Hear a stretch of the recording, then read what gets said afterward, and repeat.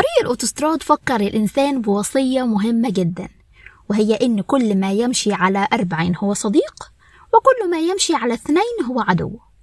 وسواء كنت عارف الوصية دي أو لأ، فأنا أميرة وانت دلوقتي بتسمع الرف، وهو مكان لحاجات مفيدة لكنها يعني مش عميقة. الحقيقة طريق المعادي خصوصا لو راكب أوبر باص ولا سويفل مغري جدا علشان الواحد يرجع يقرأ تاني. علشان كده قررت أعمل ريفريش بواحدة من أحب الروايات لقلبي، وهي مزرعة الحيوان لجورج أورويل.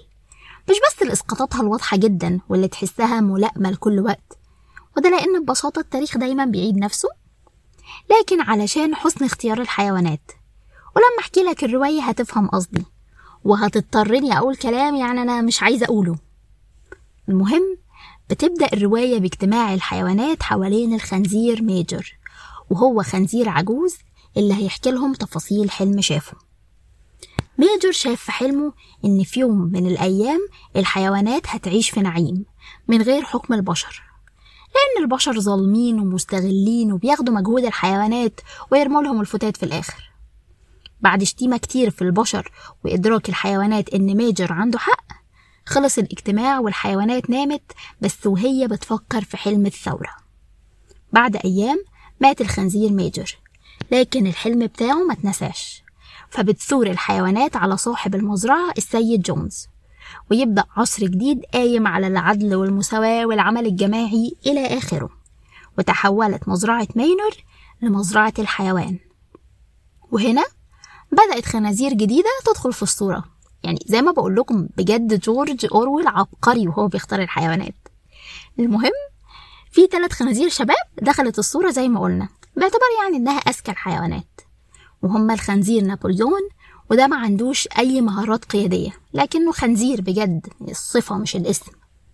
والخنزير سنوبول، وده ذكي جدا وعنده كاريزما.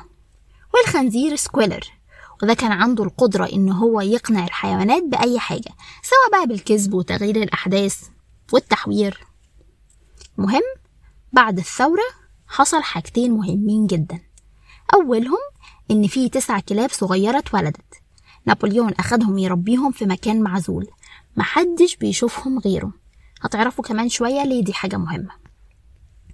والحاجة التانية اللي هي مش مهمة قوي يعني، هي الاتفاق على دستور مزرعة الحيوان. قلت دستور صح؟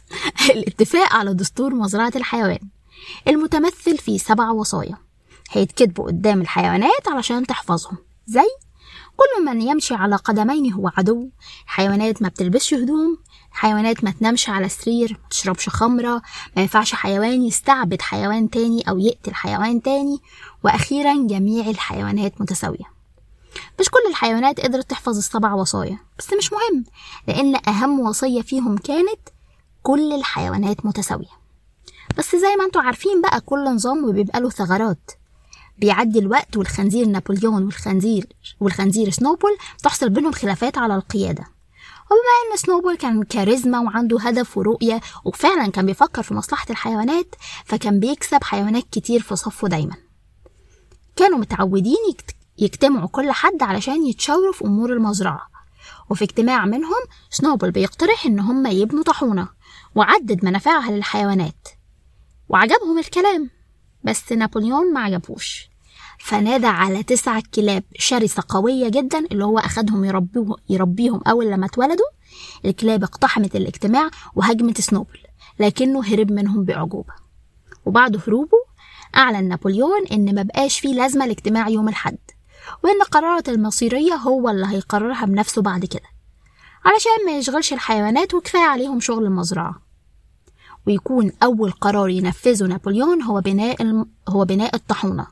وهو ما كانش معارض للطاحونة، لكنه كان معارض لسنوبل، لأن سكويلر نشر بين الحيوانات إن سنوبل خاين، وكان بيساعد السيد جونز علشان يرجع المزرعة تاني. بمرور الوقت الخنازير بقت الطبقة الحاكمة والكلاب بتحرسهم، أو نقدر نقول إنهم بقوا المسؤولين عن الأمن والأمان في المزرعة. والمكانة الاجتماعية للحيوانات التانية بقت تقل شوية بشوية. سكويلر كان الجهاز الإعلامي في المزرعة، كان بيغير في التاريخ زي المعركة اللي انتصروا فيها على السيد جونز والوصايا، وحقائق كتير حصلت الحيوانات كانوا حاضرينها. أكل الحيوانات بقى يقل، وسكويلر بيقول إن الإنتاج بيزيد بكميات مهولة، وكل ما بدأ يتغير الحيوانات يرجعوا للوصايا يلاقوها مكتوبة زي ما هي وما يكونوش قادرين يفتكروا الوصية الأصلية. يعني مثلا الوصية اللي بتقول لا يجوز لحيوان إنه يقتل حيوان تاني بقت يجوز لحيوان قتل حيوان تاني مادام في سبب. ممنوع الحيوانات تشرب الخمرة بقت ممنوع الإسراف في شرب الخمرة. حتى أهم وصية وهي إن جميع الحيوانات متساوية بقت جميع الحيوانات متساوية لكن بعضها أكثر مساواة عن الآخر. وكل ما يعترضوا يتقال لهم انتوا عايزين مالك المزرعة يرجع يحكمنا تاني؟ الأوضاع ساءت خالص والوصايا كلها اتغيرت. الخنازير بقت تمشي على رجلين بدل 4 زي البشر، وبقت تشرب خمرة وبقت تتاجر مع البشر وبيقعدوا يتفقوا على ترابيزة واحدة، لدرجة إن في النهاية الحيوانات وهي شايفة الخنازير ما كانتش قادرة تفرق ما بينها وما بين البشر. رواية مزرعة الحيوان في أقل من 100 صفحة ناقشت إسقاطات قوية جدا زي الثورة والاستغلال وتغيير المبادئ وصراع السلطة والسلبية بقوة وسلاسة رهيبة. جيت أقول لكم إن مزرعة الحيوان كانت إسقاط على الثورة الروسية، يعني ممكن أبقى أكلمكم عليها في حلقات قدام بس الموضوع هيبقى طويل شوية. وبكده أنا خلاص خلصت رواية النهاردة، متحمسة الحقيقة إن الكتاب الجاي يكون لجورج أورويل برضه، بما إني بقى بضيع عمري في المواصلات كده، بس لو في دماغكم حاجة تانية أقراها ونتناقش فيها هيبقى حلو جدا. ودلوقتي ما تنسوش تقروا مزرعة الحيوان وتقولوا لي رأيكم فيها.